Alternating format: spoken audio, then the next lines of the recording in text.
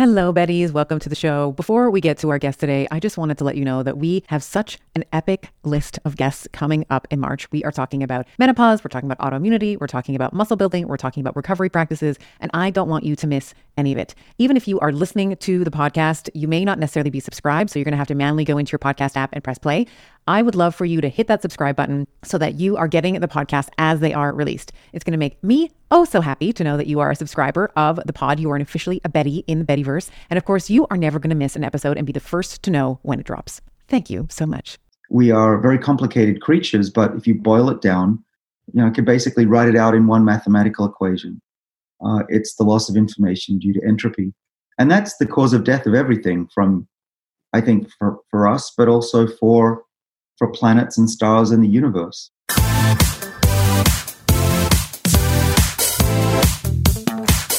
I've been fighting with one arm tied behind my back. But what happens when I'm finally set free? What we do in life echoes in eternity. It's supposed to be hard. If it wasn't hard, everyone would do it.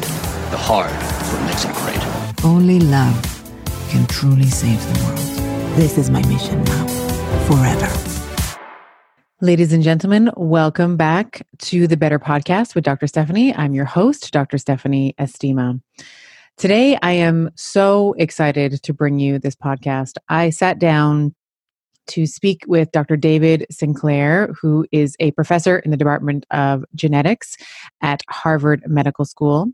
He is really best known for his work in understanding why we age and how to slow its effects. A little bit of background on David. He obtained his PhD in molecular genetics at the University of South Wales in Sydney. And he's worked as a postdoc researcher at MIT, where he discovered, along with some of his colleagues, a cause of aging for yeast, as well as the role of sirtuins in epigenetic changes, which is driven by genomic instability. He's been at Harvard Medical School, where he has been teaching aging biology and translational medicine for the past 16 years. And that is what we talked about on our podcast today. We talked about sirtuins, which are protein-modifying enzymes that respond to changes in NAD levels, caloric restriction, and a myriad of other hormetic stressors. So when we sat down today, my primary objective was to talk about his new book, Lifespan. The book is called Lifespan, Why We Age and Why We Don't Have to. But I really wanted to deconstruct and dissect the conversation in terms and integrate a lot of his research into that as well. So we talked about the differences between the genome and the epigenome. And he has a really great analogy where he talks about the genome as, this digital information that does not degrade over time, but it is the epigenetic information where it may be more akin to something like an analog that has the ability to degrade with time. We talked about sirtuins, which are, as I mentioned, these proteins that can remove acetyl groups and that respond to stressors in the environment. So things like DNA damage and breaks. But we also talked about how we can activate them while not distracting them, because the whole premise behind David's work is that the more you distract these sirtuins, and they sort of have this dual role in the body. One is to sort of keep genes off, which is part of the name. SIR stands for silent information regulator. So it basically sits like a hen on top of an egg, keeping it nice and warm and quiet. But when there is damage, so let's say there's a DNA break or there's some sort of stressor that the sirtuin perceives in the environment, it can leave its post to go and repair that. So we talked about sirtuins. We talked about his discoveries in yeast, and quite phenomenally, when we actually look at the sirtuin families, he studied yeast quite extensively, a couple decades ago. But yeast have 5 sirtuins. Humans only have 2 more. We have 7, and this ancient pathway is conserved over very different life forms is incredible. And we parsed that with a dive into NAD, which is a potent substrate, a fuel for sirtuin activation. We talked about resveratrol, which his lab very famously published a few studies that discussed the idea that resveratrol activates longevity pathways, AMP kinase, sirtuin activation, etc. And then we kind of got into some of the precursors. So, my question to him was like, can you just eat NAD? Can you just eat? Because, he was saying between the ages of, 20 and 50, our NAD levels decreased by about 50%. So we got into a discussion around these precursors, NR and NMN.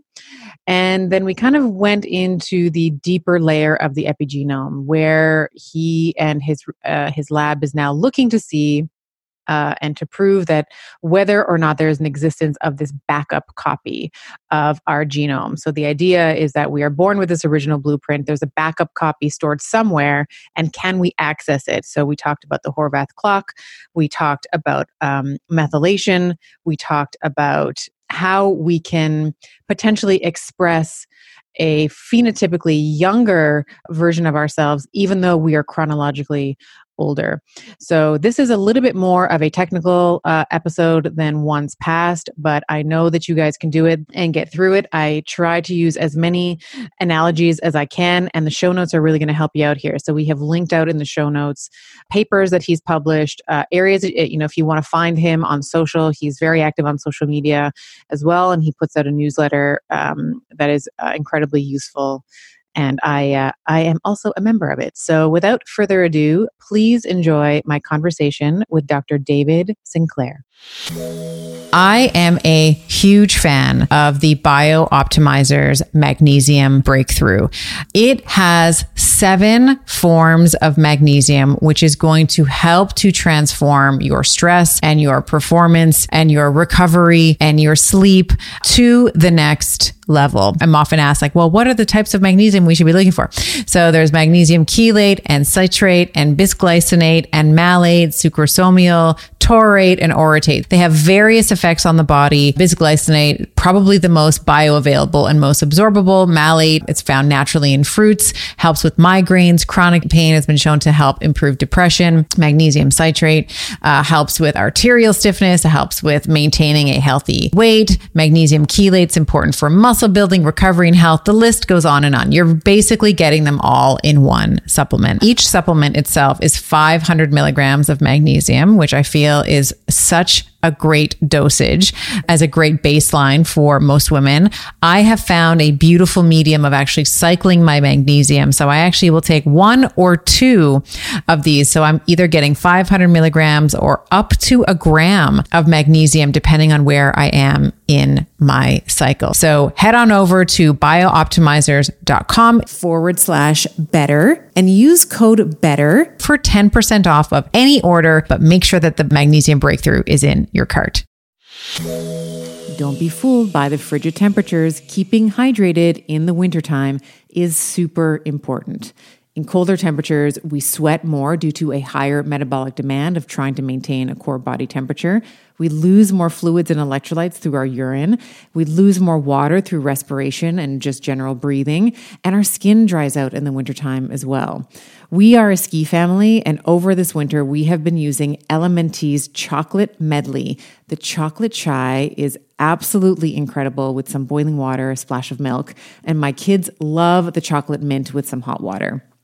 This is our après ski. We cozy up with Element hot after hours on our cross-country trails. Now, for a limited time, you too can get the Element chocolate medley and enjoy them hot, as I have been doing, with this exclusive insider bundle for you. When you buy 3 boxes of any flavor, it doesn't have to be the chocolate, it can be any of the flavors that they offer, you are going to get the 4th box free. If you head over to drinkelement.com/Dr. Estima, you'll see that exclusive offer at the bottom of the page. That's drinklmnt.com/DRESTIMA. And tell me which of the chocolate melody you love the best. All right, David, welcome to the podcast. I'm so happy to have you here today. Thanks for having me on. I'm really excited to have you on the show because I don't think that there's anybody on the planet that has not been affected by aging. And what we're going to do today is we're really going to dissect and deconstruct your book, Lifespan, around, what we understand about aging and if, and talking about, what we can do to slow it down, potentially reverse it, and some future considerations as well. All right. Sounds good. So whenever I'm speaking to somebody for the first time, I am always intensely curious about your origin story. And that's, maybe because I'm a huge comic book nerd, but maybe you can, talk to me about where your curiosity around aging comes from, your observations around life, end of life, death. And I'd love for you talk about her in your book, but I'd love for you to speak about your grandmother if you can as well, Vera. Yeah, so I'm pretty normal. I went through my childhood realizing that my parents and my grandparents would eventually die. And it sounds morbid. And what happens to most kids is they forget about it. We, as adults, we rarely think about mortality and losing people. It's just too painful. How could we get through the day if we're thinking about it all the time? But I tend to get obsessed with things. And this is one of the things that I couldn't get out of my mind. Not so much that we're all going to die, that I still think is going to happen for the foreseeable future, but that no one was talking about it, let alone even asking the question, can we do something about it? And so there's modern medicine, of course. You're a doctor, Stephanie, so you understand this. But the approach has been to tackle diseases once they've occurred, and without actually realizing the main driver of most diseases that kill people, which is aging itself. Mm-hmm. And we see it so often that we just are blinded to it. And so, since I was 4, I really have just been trying to figure out why we age, how we can slow it down and prevent major diseases. And I wrote the book because there's a lot of really interesting technology and things people can do in their daily lives, I believe, to live significantly longer and healthier. But I also wanted to start the conversation because I felt no one was really saying the kinds of things that I was saying. That's very well said. And I'm excited because we're going to be going on what I like to call a geeky magic carpet ride together. So let's dive into it. Let's talk, our understanding of aging, very much in part by your work, has really changed over time. We used to think it was, this free radical damage, these genetic mutations, and, the antioxidants were sort of the be all and end all. If I were to ask you, if I were to say, David, in one sentence, what do you think causes aging? I know it's very complex to summarize that, but if you could say why we age, why would you say that we do that? So most scientists you talk to, or you would talk to, would say that there are about 7 to 9 causes of aging, and about 10 years ago we agreed as a group that these were the causes. And we put a flag in the ground, and we felt like we'd reached Mount Everest, and the field was finally in agreement. But as I've admitted to, I do become obsessed with things, and I keep asking the question, why? And I think that's actually a good thing for everybody to practice, is to ask why at least 5 times in a row. And if you get to the answer which is, I don't know, that's just the way it happens, that's not a good enough answer. Mm-hmm. And so I did that, and I asked that question about these hallmarks of aging, these 7 to 9 hallmarks. And my question was, well, why did they occur? And is there a unifying cause? And I'm proposing in my book that there is. And it's pretty new. It's ruffling some feathers. But we've got 20 years of research to back it up, and some new research that's going to be coming out in the next 6 to 12 months that's actually in the book. And I think that the major driver of aging, put simply, is a loss of information.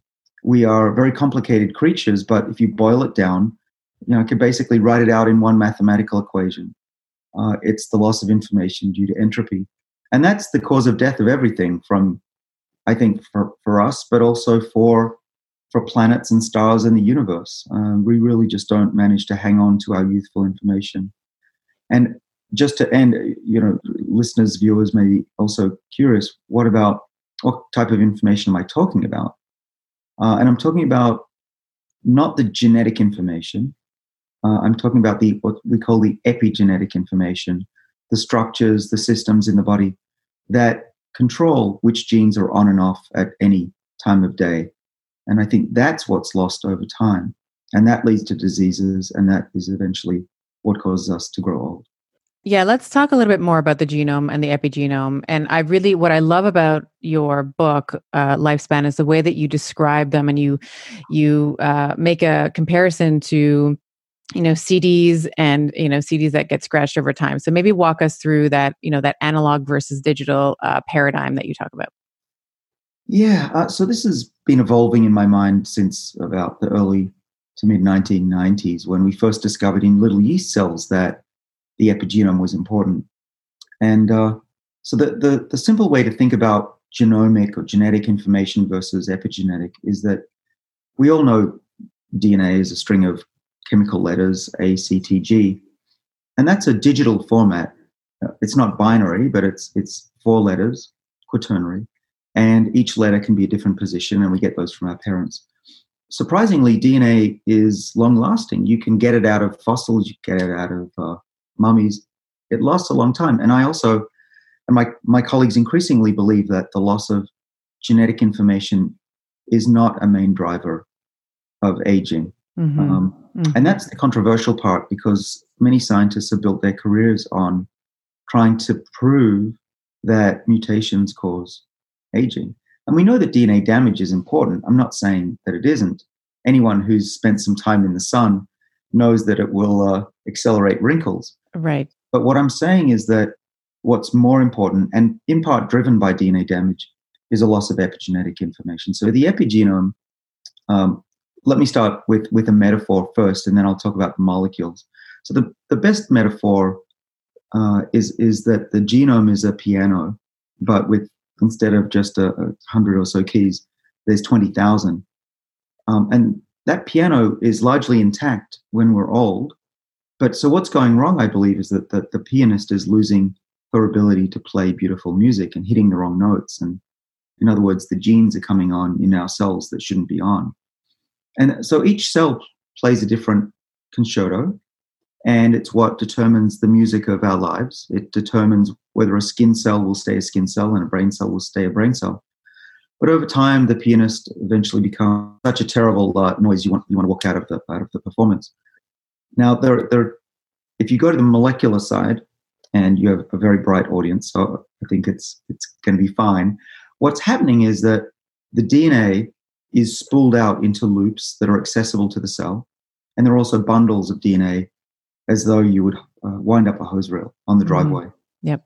And there are proteins that tell cells to open up the chromatin, we call it. The structure is called chromatin, or bundle it up. And some of those longevity genes that we have worked on for 20 years, are important for telling a cell how to bundle up genes that shouldn't be turned on. And so, for instance, a nerve cell shouldn't have the same genes on as a liver cell. And so you need to bundle those up. What we think over time is that those loops and those bundles become messed up, in part because cells have to react to DNA damage and unwrap and repack the DNA thousands of times every month in our lives. And every day we're getting trillions of spots of DNA damage in our bodies. So this is something we really can't avoid. And then one of the things that we've realized in my lab is if you break a chromosome and cause the cell to unpack these loops, these bundles, they don't repackage it very well. It's not perfect. And over time, you build up this, what we call informational noise. And this is epigenetic noise, we also call it. And that, we think, is causing aging. And an experiment that we've now posted online in a manuscript that is under review still by my peers shows that you can create this change in a mouse, and it will get aging. It will get older by 50%. And it's not just that it looks old. We can measure its age by measuring some structures in the cell, the epigenome. And it literally, these mice are older by about 50%. And so that, to me, says that we're on to something pretty interesting here. I think this is a perfect time to introduce sirtuins. So when in your book, you talk about sort of these 3 layers of the epigenome. Maybe the most superficial layer might be these transcription factors. Let's talk about sirtuins and how we can modify them, we can activate them, and then we can go into the sort of the deeper layers of the epigenome. So when we're talking about the CD and and the scratches that it accrues over time, if you will, in your book you talk about the digital information being like our genetic information, which is fairly well preserved over time, and the epigenome, which is the analog, which is more susceptible to degrading. Let's define for the listener, what a sirtuin is. Talk me through what you know about, what your lab has discovered in large part, the role of sirtuins, at least in yeast, and how that can extract to humans as well.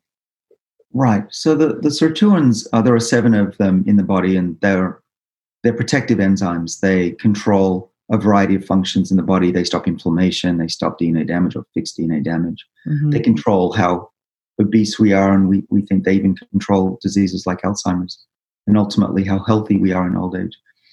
Think of them as the traffic cops. They respond to an emergency or a perceived emergency, and they send out the troops. In relation to the epigenome, they're major regulators of those structures that I talked about, and they slow down the scratches on the CD if you keep them active. And in other words, you can access your epigenetic information much longer in life, we think. Mm-hmm, mm-hmm. And in yeast cells, we discovered that actually now 24 years ago. It's crazy to think it was that long ago, but what we discovered in yeast cells, and so a typical yeast cell will divide about 25 times.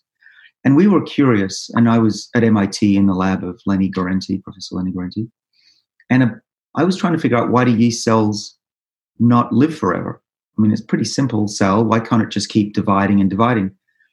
And so what I figured out was that they have breaks in their chromosomes. They have genetic instability.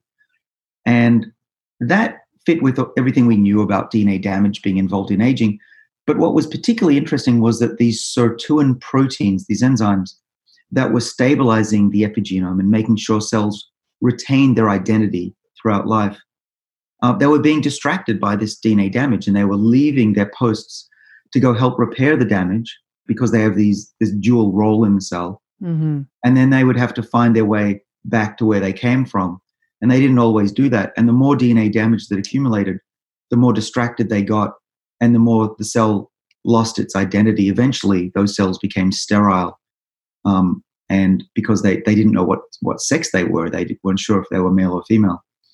And so that's how can you reproduce, right? If you don't know if you're male or female, how can you reproduce? Yeah, so they stop dividing, they don't reproduce. Mm-hmm. And we think, and I wrote in my book that this is an ancient survival mechanism to stop the cells dividing when there's a broken chromosome.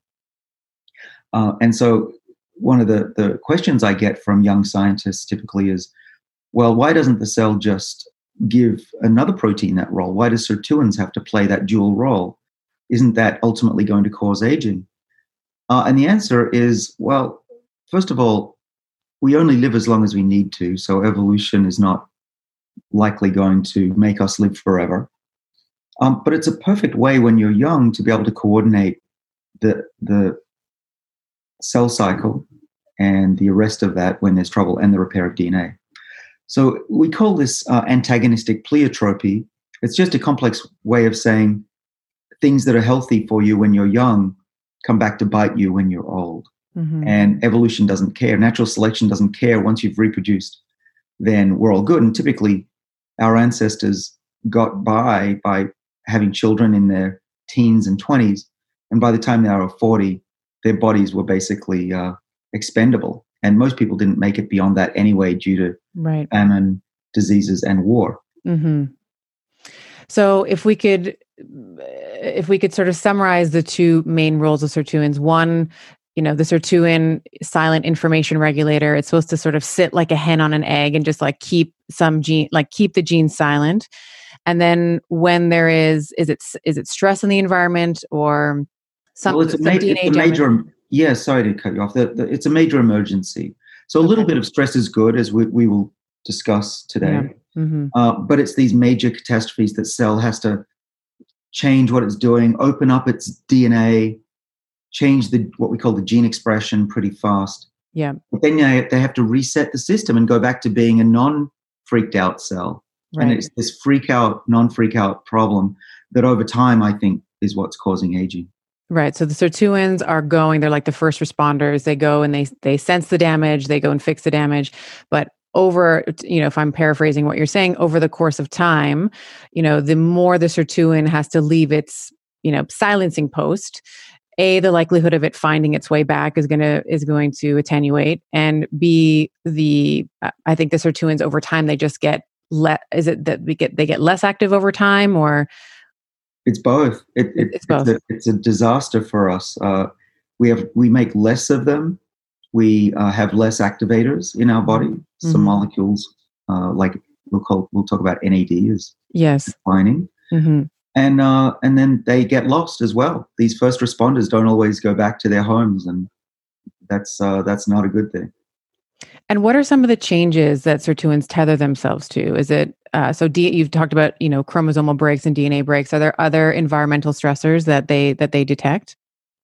They detect pretty much everything. So in a yeast cell, we discovered we had a really nice paper in 2003 that showed that they respond to everything that was known at the time to make a yeast cell live longer. So heat, lack of amino acids, and of course, sugar restriction. That's what we call caloric restriction in a yeast cell. But of course, raising our bodies up another 20% in temperature is not going to be good for us. So the types of things that sirtuins respond to in a positive way are exercise and being hungry, probably some cold and some sauna-like temperatures. But those things are good because they're turning on sirtuins without distracting them. But it's the DNA break that we found is the most problematic. What else distracts them in a damaging way? We actually don't know. What our research has led us to the DNA break being a really problematic issue, and it's probably the main one. But there's other things, I think. If I were to guess, becoming extremely obese and then losing that weight rapidly, because whenever cells have to respond rapidly, like a DNA break, I think that's what disrupts these loops and these bundles in a way that's non-reversible. Yeah. What I think is so interesting, you described the yeast cells in your book. You talked about mice, that these sirtuins are conserved across many life forms. And I think in the book, you'd said yeast cells, there's 5 in the sirtuin. There's 5 sirtuins. Humans have 7. And do you know offhand how many years yeast and humans are separated by in the evolutionary, picture? Yeah, it's about 1 billion. Like that's incredible that there's like that ancient pathway has been conserved across, so many life forms. Yeah. Yeah. Well, they're all around us in the trees, in the bacteria. Right. That's right. You talked about the trees in California. Yeah. Yeah, and so I think this is one of the first circuits of survival that evolved in life, and it's amazing that we still have it, and it's so important for us every day. And that's another reason for writing the book, is that there's something really profound about what we're working on here. So let's parse this with a dive into NAD and its precursors, because the next obvious thing is, well, how do the sirtuins do what they're doing? And you've talked about both, accelerators of sirtuin activity and substrates. So let's start first with NAD and its precursors, and then maybe we can dive into resveratrol as well if there's time. Sure. Yeah. Right.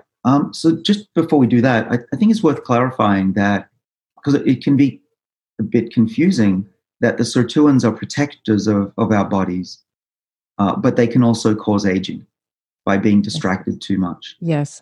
What I mean by that is that the pathway to health is not to create a lot of problems for the sirtuins, but it's to trick them into thinking that times are tough and that they should be boosted. And so we call this hormesis. Whatever doesn't kill you makes you stronger and longer lived. And so what we're looking for are things in our daily life that fool the body into thinking that times are going to be really bad. So that's why being a little bit hungry, not eating a ton of branched chain amino acids from meat, and exercising, losing your breath are the kind of things that the sirtuins will be boosted by, but not totally distracted or otherwise switched off by. Mm-hmm. We've figured out the begrudgingly cold shower, right, making yourself uncomfortable every day. It is. It's all about being uncomfortable. Our bodies would much rather sit in a chair and eat popcorn. Right? There's a whole industry based on that. Yes. But really, what we've learned through some trial and error as a society, but also research on organisms ranging from yeast to worms to flies to mice and now humans, we've realized that that's the worst thing you can do, because you're making your body complacent. You're turning off your body's defenses against diseases and aging. Mm-hmm. And it's not surprising that people who run and who are thin live longer than those who don't and who are fat. And it's not because fat is bad for you. It's because fat will turn off your body's defenses. And that's the breakthrough that we've had over the last few years in studying aging itself. And so when I go to the gym and when I try to skip breakfast and hopefully lunch, I'm acutely aware that what I'm doing is turning on my body's defenses, and that makes it much easier to do. It doesn't feel great. Hunger is not something that's that pleasurable, and nor is being out of breath. But we have to do it if we want our bodies to turn on these longevity genes. That's like cellular grit, though. That's like that's the perseverance that you're sort of going after that. Yeah. Yeah. Did you just think of that? I did, yeah. Yeah, I love it. Trademark it. It is. It's yours. Really, you can have it. It's really great. Yeah. And over time, your body just gets used to having a good life. And instead of putting its efforts into surviving, it puts its efforts into growing and reproducing and making more fat and storing things up for when times get tough. And unfortunately, in today's society, times really never get tough. We have to actively make our bodies do tough things. Anyway, so our lifestyle is killing us, and now we know why. I am incredibly bullish on sauna as a therapy for recovery, heart health, and overall aging well. I personally decided on an infrared sauna from Sunlighten because of the range of far wavelengths and near infrared wavelengths that it offers. Saunas help with detoxification and rejuvenation to rid your body of toxins. It helps with heart health by improving circulation, reducing blood pressure, and helping keep the arteries supple. It helps with muscle recovery by easing the tension and soreness to recover faster. And of course, stress reduction. With the warmth and the relaxation of sitting in a sauna, it's crucial for hormonal balance and achieving a state of well-being necessary for a strong physique and a strong mind. If you visit sunlighten.com/better and use code BETTER to get a discount. That is Sunlighten, sunlighten.com/BETTER and use code BETTER at checkout. So what about these activators? How do you, if you don't want to run a marathon every day, and if you're too sick to be on a treadmill, what are you going to do? And not only that, how do you augment a healthy lifestyle with molecules? And what we've realized is that there are a couple of ways to do it. One is to boost up the levels of a molecule that we naturally make, called NAD, that the sirtuin enzymes need for activity. And the other is to ingest molecules that plants make to survive. And one of those that's become famous is resveratrol, that's from grapes and found in red wine in small quantities. And those are the two ways, and they work by different mechanisms. Resveratrol is the accelerator pedal for these enzymes, and NAD is the gas or the petrol, the fuel. And when we add both, sirtuins work even better. And so that's why I've been on taking resveratrol and NAD boosters for many years now, because the science points to them being additive in the body. NAD is interesting. We learned about this in biology in high school and probably fell asleep because it's the most completely. I is never important. It was just part of the TCA cycle and whatever. Yeah. It was the worst. Yeah. And probably a lot of people stopped being interested in biology because of NAD. But the good news is actually that we've now realized that NAD isn't just part of biochemistry and the TCA cycle. It's actually important for survival as well. And the body, through the sirtuins, is sensing the levels of NAD. And so levels of NAD will go up in an animal, and I think we've shown in humans now that when you exercise, when you're hungry, it goes up. And those are signals to the sirtuins that times are going to be tough. And so by taking an NAD precursor that, like I do and my father does, my wife, our pets, we don't think it's unsafe because this is a natural molecule that we make anyway, especially when we're young and we're fit.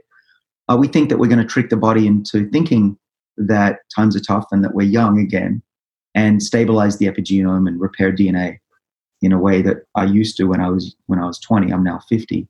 And actually, you might be wondering, how much does NAD decline between 20 and 50 years of age? Yeah. And at least based on skin samples, it's about 50% decline. Wow. Which is horrible if it's true. That's crazy. Yeah. Yeah. But it's pretty easy to boost up levels in people. We've done clinical trials now, and others have done the same.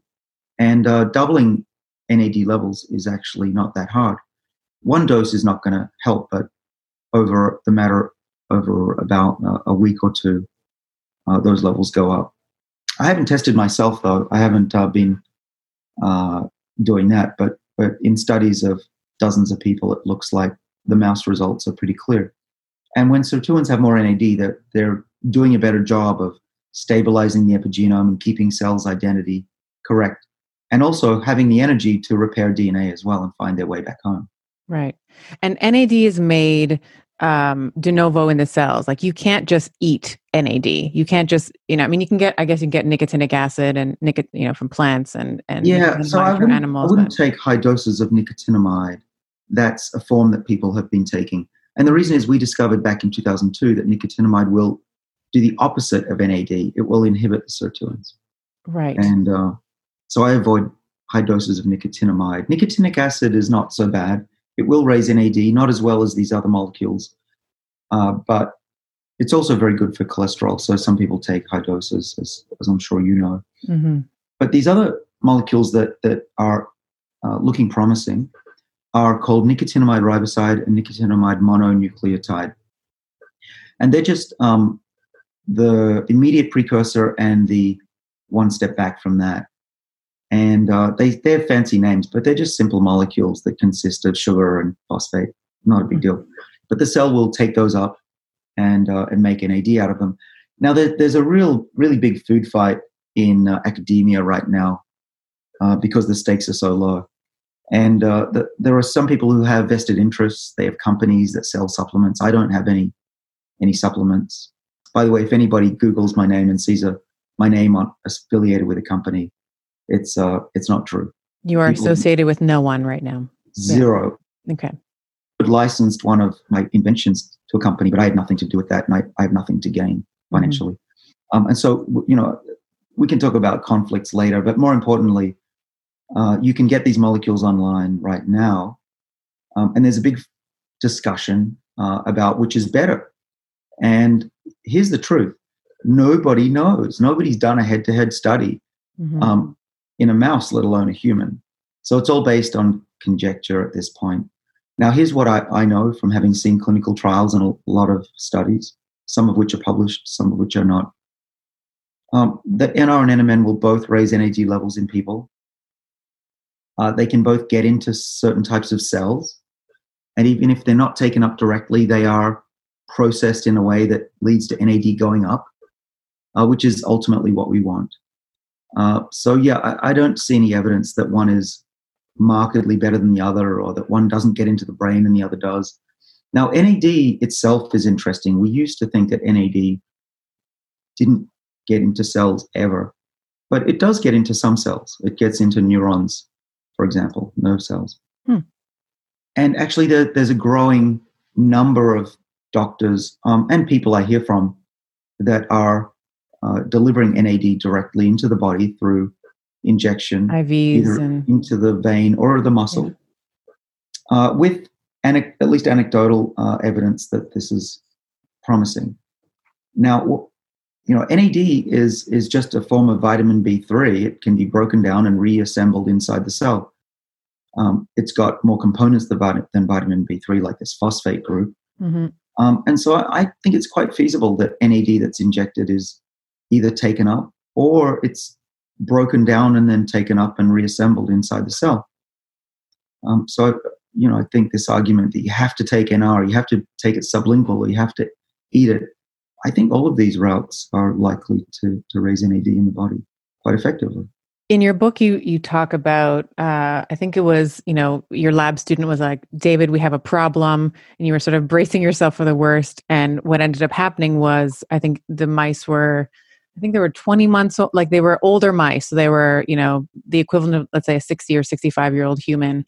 And they were running so much on the treadmill that they actually broke the treadmills that you had set out for them.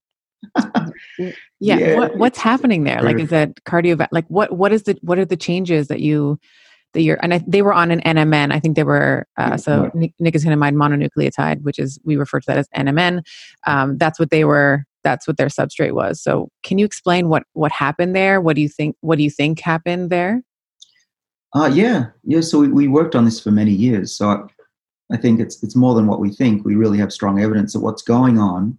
And if anyone wants to look this up in detail, we published it in the journal Cell last year. Okay, so I'll make sure that we link to that in the show notes. Yeah, what we found was that the sirtuin called number 1, SIRT1, mm-hmm. is really important for sensing exercise, not just in the muscle, we've known that for many years, but also in the lining of the blood vessels within that muscle. Mm. And when you exercise, you have a protein called VEGF that tells blood vessels to grow. We all know that if you lift weights, and especially if you run, you'll get more blood flow in your muscle. It's also true for the brain, by the way. And loss of blood flow in the brain is a large cause of dementia, of which we have nothing to treat, really. Certainly not to grow blood vessels safely. Mm-hmm. But what we found was happening in the mice was that the NMN was tricking the cell into thinking it was exercise, and it was now responding to those signals from the muscle and building new blood vessels, even in the absence of exercise. And what was happening in those old mice was that the blood vessels were basically just not getting the right signals, so that they lost blood flow, which is a major cause of morbidity in the body and disease. And it was shocking to me that nobody had figured this out before, because it's so important. And so through a lot of experiments where we made mice that had more SIRT1 in their blood vessels or knocked it out so they had less, and showed that those mice were either fitter or less fit, and doing that in the context of NMN, we are pretty sure that what's happening is that those cells, when in a normal mouse, what would happen is you run, you have low oxygen, the blood vessels get the signal to build more blood vessels over the next week or so, and we could mimic that with NMN. And the good news is that if we combined NMN with exercise, it made the mice even fitter. They could go through endurance. They could run on the treadmill for up to twice as long as their untreated counterparts. Mm-hmm. The message here is it's not sufficient to just pop a pill, probably. We still haven't proven this in people, though we hope to next year. But it's also not an excuse just to sit around and pop a pill. That getting off the chair, running a bit, will be the best combination based on those mouse studies. And then the NMN can act as a potential amplifier to some of those benefits, or NR, whichever. Yeah, exactly. And so the disease that we'd like to treat next year is called Friedreich's ataxia, mm-hmm. which patients suffer from low energy and I think low blood flow. And we'd like to use NMN as a way to, not NMN, but a molecule like NMN that's, we think, even better than NMN, that will help those patients. But ultimately, if we can get a drug on the market, then doctors can try it in clinical trials, and it's probably going to be a very safe molecule, so it can be tested on a variety of things. I'm sure if we ever get there, athletes might try this as well, but that's a whole different story. Yeah, that is a whole different story in terms of, does that is that doping? Is that something that's, going to amplify their performance that would be outside the, the stated norms? Let's talk about resveratrol for a moment. You had published a very famous paper back in it was 2006 in Nature around the life-extending benefits of resveratrol. And I think in the context of, kind of going back to the sirtuins, we've been talking about NMN and NR and as being precursors for NAD, which is this endogenous substrate for sirtuin activity. Resveratrol is also an activator of sirtuin. So walk me through the I know that the paper was taken by the wine industry and they just ran with it. But let's talk about the paper and the implications for resveratrol and molecules like it. Yeah, well, we didn't study red wine. We came about it through a different route. And we were studying yeast, actually. And we're also studying the human enzyme in test tubes. Mm-hmm. And we were trying to figure out, out of thousands of molecules, which ones might activate the enzyme. And, obviously we were thinking in those days, as we still are, that you can't genetically modify a human easily, ethically. It's much easier if you can take a safe supplement or a molecule or a drug. Mm. And so with Conrad Howitz, my collaborator, we looked at many molecules and found a set of about 20 different molecules, most of them from plants, in the class of what's called polyphenols, that were apparently activating this enzyme in the test tube. And we spent about 6 months trying to prove that wrong, because it was quite an unexpected thing to be able to activate SIRT1 by more than 10 times activity. And it's when you discover something that crazy, you've got to try your best to disprove it, because a lot of people are going to come after you. Scientists are that way. But nevertheless, we couldn't disprove it, so we published that resveratrol activates SIRT1 quite effectively. When you put it on to yeast cells, they live longer, and that requires the sirtuin gene that it was targeting. Mm-hmm. And then so we put that out there, and that got a lot of attention. But then the really big paper was 3 years later, where we showed that mice could be tricked into believing that they were calorie restricted, that they were on a lean diet, even though they were eating a Western fatty diet. And the mice were still fat, but their organs were beautiful and clean, and the physiology and their molecular biology was telling us that they were actually as healthy as the lean ones. So was that AMP kinase activation, mTOR activation? It was AMP kinase activation. Mm-hmm. Yeah, we didn't look at TOR, so it may also be involved, mm-hmm. but definitely AMPK.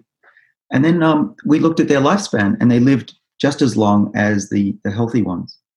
A lot of people have moved on and forgotten that was the first safe molecule to effectively mimic fasting. Then there was this disagreement about how resveratrol is actually activating SIRT1, and it was a question. Again, scientists like to do this, but I like to joke that scientists fight because the stakes are so low. Mm-hmm. In this case, my technology was licensed to GlaxoSmithKline, which at the time was the number 2 pharma company in the world. Mm-hmm. And we had a patent. They had a patent that they licensed that blocked anyone else activating sirtuins. And then so Pfizer got into it and said, well, that mechanism is wrong and the patent is invalid. And that was a big food fight for a number of years. And I was sandwiched in between the number 1 and number 2 pharmaceutical company in the world. And the media went crazy on this too. We had raised the sales of red wine by 30%, so we got a lot of attention for that. But then it's also interesting that what if it's wrong? Wouldn't that be an amazing scandal? And so after many years of research that's actually still continuing in my lab, we came back and proved that we were right through some really hard and I think really important work that we published in the journal Science in 2013.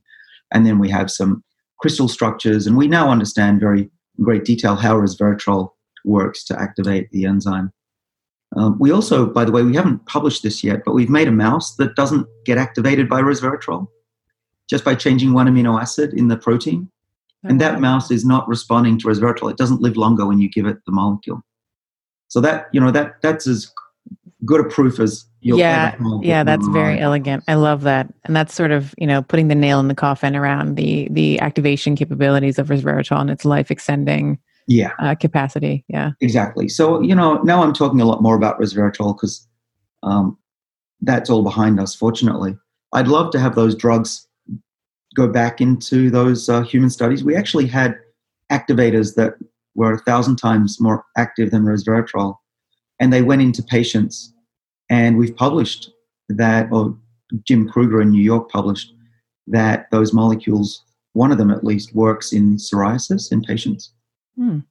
And, these molecules are anti-inflammatory. SIRT1 is an anti-inflammatory molecule. And so, yeah, those molecules right now sit on the shelf at GlaxoSmithKline, and I'd love to restart those trials because I think there's a huge opportunity, not just to treat inflammatory disorders, but really any age-related disease. Mm-hmm. Let's go one layer deeper in the epigenome. Let's talk about so we've talked about sirtuins, we've talked about the ways that they can be activated. I would love to, you go into great detail in terms of the Horvath clock and the DNA methylome. So let's walk us through what those are and what we know about them. So one of the big developments in the aging field recently has been the ability to measure age accurately. Up until recently, we took blood tests and looked at biomarkers. And there's a company that I work with, invested a tiny amount of money into, in full disclosure, called Inside Tracker. And they've been measuring my blood for the last 11 years. Until recently, that was the only thing you could do. You could measure telomeres, but those aren't super accurate either. Telomeres, your listeners probably know, are the ends of chromosomes that shorten over the time. shoelace cap at the end of the at the chromosome. Yep. Mm-hmm. By the way, those are aglets. Who knew they had a name? But now we have what we call the epigenetic clock, or also known as the Horvath clock, named after my good friend Steve Horvath at UCLA. And what that is it measures the methyl groups that are on the cytosines in the DNA molecule in our genomes. And what Steve figured out, and others, that these certain sites where you get these chemicals change very predictably over people's lifespan. And by reading a few hundred of these sites, of course there's tens of thousands across the genome, but by reading very particular ones that seem to be susceptible to change during aging, and using machine learning algorithms, we can predict very accurately how old someone is biologically. And that's not so much related to birthday candles. It's more about how you've lived your life. 20% of your age will be genetic, and 80% will be how you've lived and epigenetic effects on this clock. So that's great. So that means now we can, first of all, we can use this to test interventions, molecules, drugs on mice, and accurately say that doesn't just look like an old mouse or a healthy mouse. It actually is younger or older. And we can also use it to test in clinical trials whether something's working. Instead of waiting 20 years for people to die off, it's much easier. And actually, we saw Steve Horvath and Greg Fahey recently publish a really interesting but preliminary study of a treatment that seemed to take roughly 2 years off people's biological age. And is this where the backup copy lives? So is this the where we see the original blueprint? Is that where is it sort of hiding in this deeper layer? I love it. Let's go deeper here. We can go as deep as you want, but this is really interesting. So those methyls that accumulate, we have a new paper that is also under review at Nature that we've posted online. It's on bioRxiv, and anyone in the world can download that. What we've discovered is that there seems to be a backup copy of the epigenome that can reset the DNA methylation clock and allow cells to play the piano the way they did when they were young. So by the CD analogy that you brought up, it's polishing the CD so now you can read the right songs. And we used Yamanaka factors to do that. These are the genes that reprogram skin cells and other cells to become pluripotent stem cells. These are very early transcription factors that come on as we are developing in the womb that tell cells what to become. And it turns out they're very good at resetting the age of cells back to zero. But what we've used them for, and I also want to give a shout out to Juan Carlos Belmonte at the Salk Institute, who put out a paper in 2016 that showed that this might be true in mice. In our paper, we used these Yamanaka factors to reset the age of a mouse. And we focused on the eye, actually, because we were really curious, can you make nerves regrow as though they were very young again? And so we crushed some nerves, and we also looked at old mice, and also mice that we gave glaucoma damage to, glaucoma pressure in the eye. And in all those three experiments, those mice were able to regrow their nerves and get their function of their retina back again. And in the case of the glaucoma and the old mice, they got their vision back. And in the case of the old mice, it was perfect vision back again. And so that was quite a remarkable thing. And we also were able to take out the nerve cells of the eye and measure their age. And they were younger. And then we could measure which genes were on and off. Were they really playing the concerto correctly? Mm-hmm. And they were. What was remarkable about that finding is that if you look at genes that go down a little bit in the eye with age, they went up a little bit with reprogramming, with the reset. And those genes that went down a lot with aging went up a lot with reprogramming. So it's not just kind of a reset. It was a near perfect reset of the genes and how they switched on and off. And that raises the question, where is the backup copy of the cell? That's the big question. That's the Nobel Prize for someone who can figure that out. Now, we know that you need enzymes that remove the methyls for this to work. They're called TET enzymes. And if we knock out or lower the levels of the TET enzymes in the eye, you don't get vision back in the mice. But that's probably not the whole thing. Actually, I'm certain it's not the whole story. What's directing those TET enzymes to the right place to remove the right methyls? We don't know yet. There's got to be a storage of information that directs that program. What we call the observer. Actually, Claude Shannon, who basically invented information theory of communication, Yes. called this thing the observer. We call it a backup hard drive or a repository of the information. This is how the internet works, actually, is if your email or your photo doesn't come through, there's a backup copy of that somewhere in the internet that then restores the information. We think the same is true for ourselves. But we don't know if it's a modification on the DNA.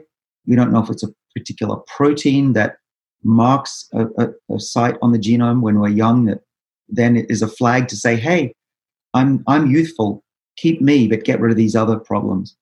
We're looking hard. I have about 10, but I think that's right now the biggest question in biology. And you can tell which methyl groups. So if you're kind of going into, when we're talking about cellular reprogramming and using the Yamanaka, I know you're packaging the Yamanaka genes in these little, adenoviruses. Mm-hmm. You can tell which methyl groups are part of the, I guess would be the transmitter or like the original blueprint versus the ones that have accrued over time. Yes, and we have to build the clock, which we did. Mm-hmm. You take samples of either your blood or people's blood, or in our case, parts of a mouse, and you can build up that clock. So you see which ones are there when they're very young and which ones are there or which have changed in the old. And then you build that clock. You need I think we used about 30 mice of different ages, trained the clock using machine learning. Mm-hmm. And then we go back to the experiment. Well, actually, there's a middle thing, which is you take mice that you don't know the age of, and if your clock is good, it should be able to predict those ages, and that's how you know your clock is true. Mm-hmm. And then you go to the eye. What we did was took the eye, and then we took samples before and after the treatment in different mice, and we could see that after the treatment, with our adenovirus reprogramming, mm-hmm. They were younger based on those particular sites. And it's very easy to do that nowadays. We can do it just in a matter of a day. What you're doing is you're using a DNA sequencer to read where those chemical changes are. Eventually, it'll be only a few dollars to do the whole genome. It's one of the technologies we're working on. And so you could do it in a blood test or even in a device at home one day. And at least my brain goes to, that is so exciting. I mean, obviously the vain woman in me is like, well, when my wrinkles are here and my collagen is lost and I have no more bone density and facial fat, like that's really exciting for me to be able to possibly express a younger phenotype of myself, even though my chronological age has progressed. But I think about, at least in the short term, it would be interesting to see if, these deeper clocks, if they, some of the things that, we've talked about fasting mimetics and caloric restriction and, hormetic stressors. It would be interesting to see whether those things, the amplitude of the benefit because I'm constantly trying to clean up my epigenetic. I'm trying to constantly keep it as clean as I can, but I will fast. Let's say I fast once a month for 2 to 3 days, or I'll do like a daily. I do it every day, sort of a time restricted eating regimen. But I wonder, is the 3-day fast as good as if I were to fast for 24 hours once every week? It can tell me the difference in terms of which are providing the amplitude of which one is better. Well, we don't know. We really don't know. What we know is it's all better than nothing. And we know that calorie restriction works. So eating small amounts each day also slows down aging, at least the appearance of aging. But we're at a point where people like yourself and myself and some of our good friends are trying to figure this out. And there will be trials that will be done. If I were to make a prediction, I would say that 3 days is better than 1. There's chaperone-mediated autophagy, which is the deep clean, which doesn't come on in great amounts until you get to about day 3. I say that with some sadness because I've never been able to go for more than a day. I should try. I'm not a perfect human being, but I would love to go for 3 days. And I think a week is even better. But of course, we're not talking malnutrition or starvation here. We're just talking about getting the body to clean out the misfolded proteins. Yeah. But yeah, I'm envious that you can do that. Yeah, I do it. Obviously being a woman, I typically time it around my menstrual cycle when I know my estrogen and my testosterones are low. So first couple of days of my cycles when it's easiest for me to do that. I know this is a bit of a random question, and I just want to be respectful of your time because I know that we need to be tying this up shortly. Are you a comic book person? Have you ever watched Avengers by any chance? Well, I have 3 kids, so I know a lot about the Avengers. Okay, so when I was preparing for this interview, I was like, wouldn't it be funny to have another Endgame sequel? Because we have, Thanos, who's the big, we're going to reduce the population by 50%. Everyone is so gluttonous and we need to, remove them. And then it's sort of like Thanos versus David Sinclair, who's trying to increase our lifespan from, let's call it 80 or 90 right now to 150 or beyond. I thought that might be a fun thought. Yeah, I'd be up for that. I've always wanted to be a superhero. Yeah, what I don't know is how to bring people back from the dead, but I think we're getting close to being able to keep people alive in a healthy way for much longer. And yeah, that would be a great one. We don't have too many scientist superheroes. No, we need more. We definitely need more. Just in wrapping up, I just wanted to say it's been just such a privilege to sit down with you, someone who is, at the forefront of aging and the information that you and your lab has brought forward over the last, several decades. Thank you so much for spending time with me today and sharing your wisdom and your experience. It is very, very much appreciated. Well, thanks, Stephanie. You've gone to a deeper level than most, and I hope that your listeners appreciate it. I certainly did. There's a lot of detail. Some readers of my book want to jump to the cheat sheet. So I want to just say page 303 is where I list what I do and my father does. He's 80 and still running around like a young kid.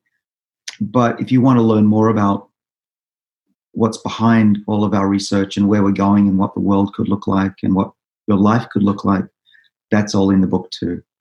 Wonderful. And so I'm going to link obviously to the book in our show notes. Is there anywhere else that I can, if people want to learn more about you, they want to find you on social or, your work, where can I direct people?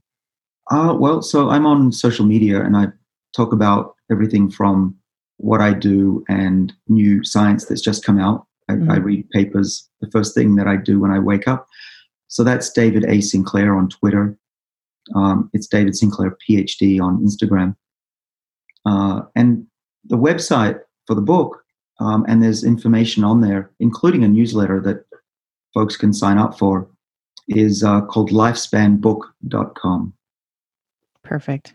Thank you so much for your time, David. It was really, truly a pleasure. Likewise. I really, really enjoyed it. And you're obviously well-read and knowledgeable. So, yeah, keep up the good work. Thank you. Thank you so much.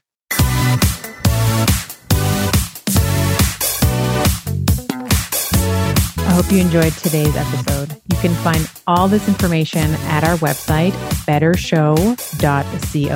That's BETTERSHOW.co. Maybe the simplest way to keep in touch with me is to sign up for my email. When you go to bettershow.co, there'll be a little pop-up, and I send a weekly email on all things mindset, nutrition, fitness, longevity, aging, things that are capturing my attention that week in a newsletter that we call Brain Candy. You can find me on social. On Twitter, it's Dr._Stephanie. On Instagram, I am Dr. Stephanie Estima. That's STEPHANIEESTIMA.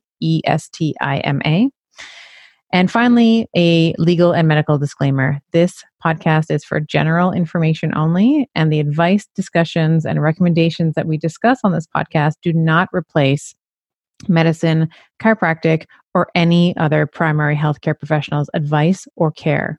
There is no doctor-patient relationship that has been established in the consumption of this podcast, and the use and implementation of the information contained here are at the sole discretion of the listener.